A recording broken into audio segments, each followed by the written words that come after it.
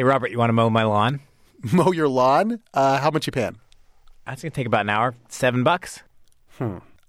I would consider it, except for one thing. David Kestenbaum, you have just broken federal law. According to federal law, minimum wage is $7.25. I'm going to report you. I'm just trying to get my lawn mowed. Yeah, but I looked it up. There are exceptions for babysitters, some farm workers, mowing doesn't count, certain seasonal amusement park workers. But no, you are breaking the law. All right, we all know this, right? The government has decided that it has a compelling interest in keeping wages up. So it can tell two people who want to agree on a wage, you can't do that. It's illegal. We sort of take this for granted here in the U.S. As you might have heard, the minimum wage is shaping up to be a big political issue this year. The debate, though, is over how much the minimum wage should be. We're going to talk about the economics of all of this on a future show. Today, we're just going to lay out how did we get a minimum wage in the first place? 100 years ago, the debate over the minimum wage was much more profound than it is now. It wasn't over how much it should be. It was over, should we have a minimum wage at all? Should a government by the people, of the people, for the people, have the right to tell said people how much I can pay you to mow my lawn?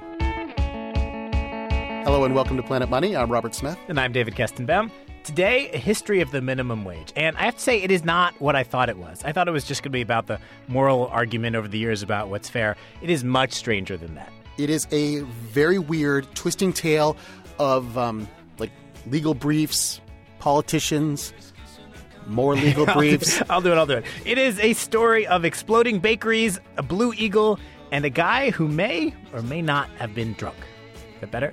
Oh, that's great. So give me a break, I just got paid. I've only got enough money for fun for 3 days before the bills arrive to take it away. No chance to save the way be paid. So come and A good place to start is a little over 100 years ago in the state of New York. And back then, the state government was not worried about wages. There was this bigger problem. Some workplaces were really dangerous.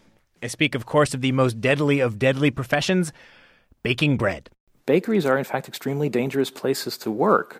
This is Eric Rauschway, historian at UC Davis. Because flour is such a fine particulate, if it gets, to hang in the air, it can actually catch fire, and the whole room can go up in sort of a sheet of flame, things like that. So they need to have adequate ventilation. I was going to make a joke about exploding bread, but it's not a joke. It's not a joke. It's the real deal. Bakers work long hours and early hours, and bakeries are generally a local business because you want your bread fresh, and so there's one in every neighborhood. So New York, faced with the prospect of all these bakeries in every neighborhood bursting into flames, passes a law. It is called the Bake Shop Act. And it's an early test of this idea that the government sometimes has an obligation to get between an employer and an employee. Now, the Bake Shop Act does not set a minimum wage, but it tries to improve working conditions in other ways. It requires that bakeries be kept clean, limits the number of hours that people in bakeries can work every day. No more than 10 hours a day, 60 hours a week. And this little law ends up before the U.S. Supreme Court, which in 1905 says no dice, on the grounds that people can enter into whatever kind of contracts they want. This is an interference with the right of individuals to enter into a contract. That is part of our basic freedom, and the government has no right to abridge that. They say a man is a man, and a man knows what he knows, and a man can make a contract with another man. The court does waver a bit on this over the years, at one point saying it's okay for the government to step in and protect women by limiting work hours. But there's basically no chance in hell that the Supreme Court is going to allow a minimum wage at this point. No, it is going to take something really big to change that. So Roosevelt's presidency is a real important case in talking about minimum wage and labor standards more generally. I feel like all the time in Planet Money, we tell these historical stories and then we say, and then the Great Depression. Well, it's a big deal, Ladies and gentlemen, the Great Depression. When FDR takes office, it is the worst of the Great Depression. So he's trying to get the economy back on track any way he can. He's trying all these ideas that no one had ever really tried before. And all of a sudden, inviting the government into our lives doesn't seem like such a bad deal anymore. One of FDR's plans that ends up trying to raise wages, an early minimum wage, if you will, is called the President's Reemployment Agreement. And the logic when you hear about this plan, it does sound a little crazy. Its main thrust is not to raise wages. It's to get more people working. Here, Jason Taylor is an economist at Central Michigan University, and he edits a journal on economic history. He's going to try and lay it out for you. Listen carefully. Here it is. The idea was that you would cut work weeks from an average of, say, 45 to 50 hours a week down to 30 to 35 hours a week.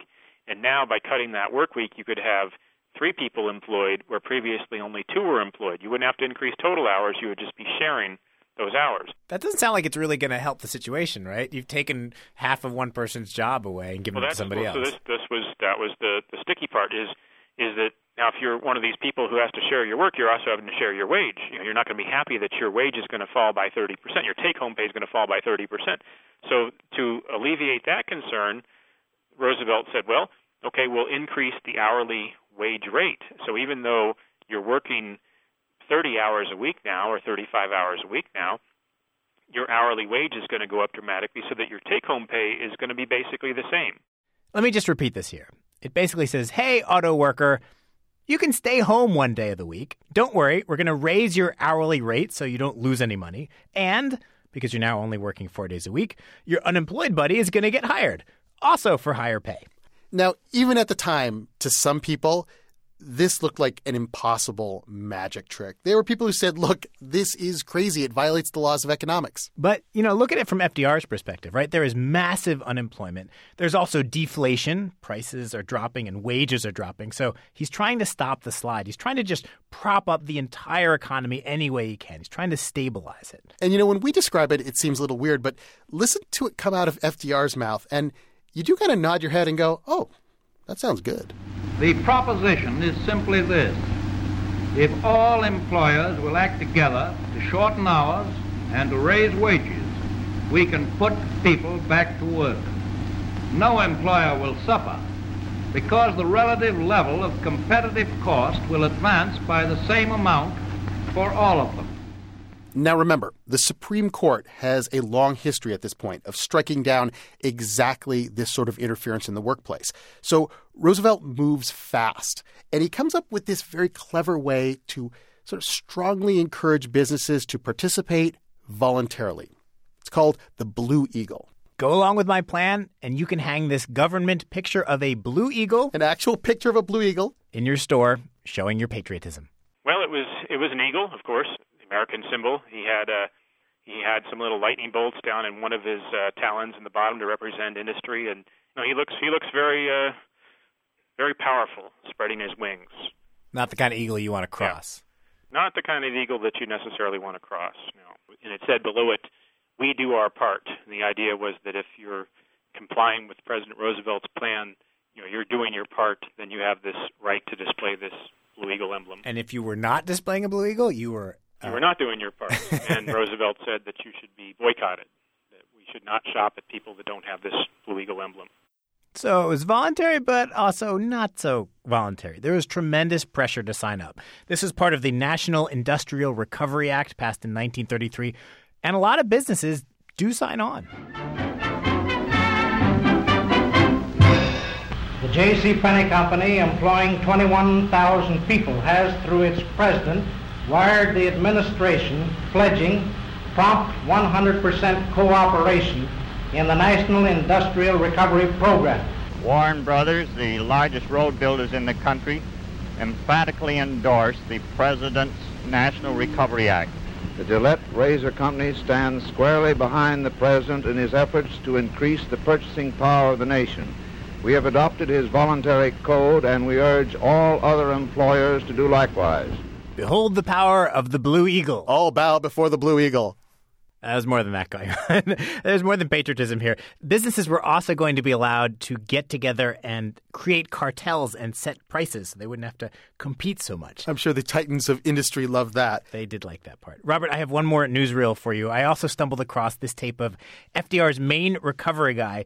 He does not sound robotic like those other people. He sounds, well, here, listen. General Hugh S. Johnson, Recovery Administrator. The President's reemployment drive and the National Recovery Act gives this country the greatest chance that any country ever had to pull itself out of a tight place.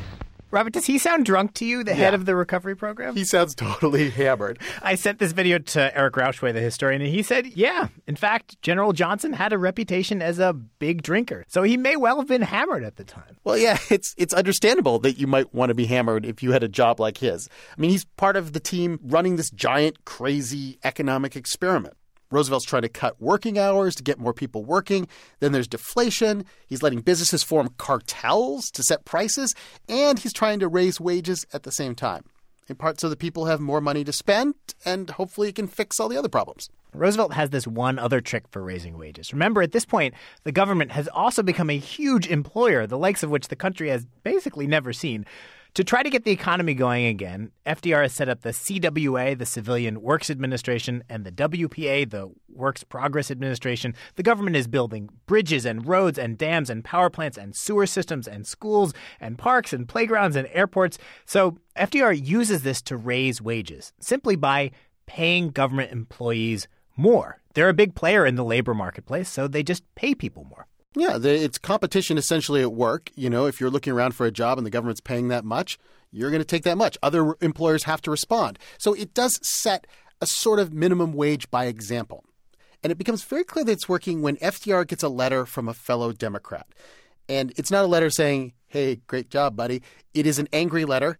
Again, here's historian Eric Rauchway. Roosevelt gets a letter from the governor of Georgia, a fellow called Eugene Talmadge, where he says, look, I'm getting letters from my constituents saying that the CWA is making it impossible for me to get my crops out of the field. And the letter from Talmadge's constituent reads, I wouldn't plow nobody's mule from sunrise to sunset for 50 cents a day when I could get $1.30 for pretending to work in a ditch. For the federal government. Right. Well, yeah, that's implied. And how well does all this work? Jason Taylor, the economist, has analyzed part of the Blue Eagle program that tried to increase employment by limiting hours and raising wages at the same time. He says there's good news and bad news. Well, the good news about the president's reemployment agreement, I think, is number one, it created a lot of optimism, and there were parades and the Blue Eagle emblem, and then optimism, I think, did get people to go out and spend, and it did boost the economy. I also think the good news was the idea of the work sharing, cutting back on hours to try to spread work around. I think that worked as well. But the fact that you had to pay higher wage rates as well for those workers, that was the bad news, because the increase in wages caused firms to cut back on total hours worked.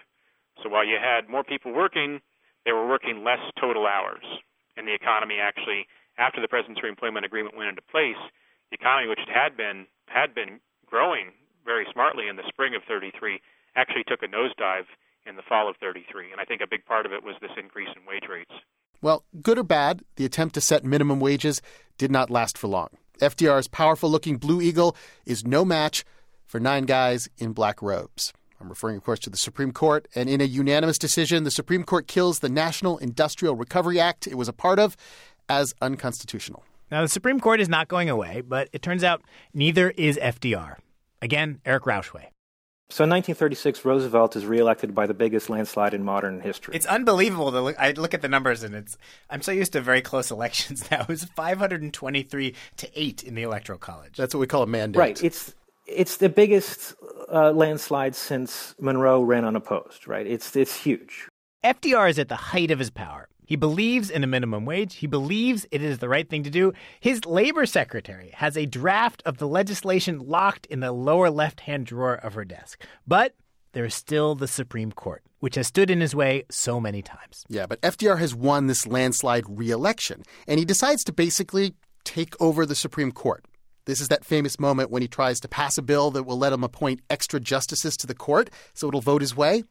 Well, that doesn't work. But one of the justices, Owen Roberts, basically switches sides. In 1937, the court upholds the right of Washington state to have a minimum wage.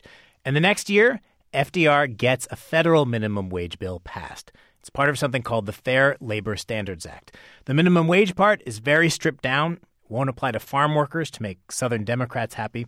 Eric Rauchway calls it a minimum wage bill.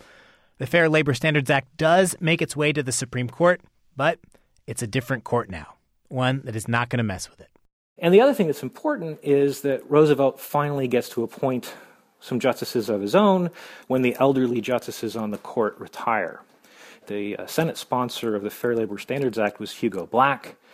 Roosevelt will appoint Hugo Black to the court, and he'll be on the court when the Fair Labor Standards Act comes to the bench to be decided. But I was expecting that this was some sort of intellectual victory to change the way the nation thought of contracts and the power of the federal government. But you seem to be implying that it's basically political bullying that got it through. I would go so far, Robert, to say that's the only thing that ever gets anything through. None of these victories really represents a watershed in how we think about these things. They represent a momentary victory for the particular political faction that backs them. And they can be rolled back quite easily by a shift in political balance. And that is the story of how the minimum wage was born. We're still fighting over it today. The debate today is more about the economics of it. Who does it help? How much does it help? And who does it hurt? We're going to tackle that one on a later show.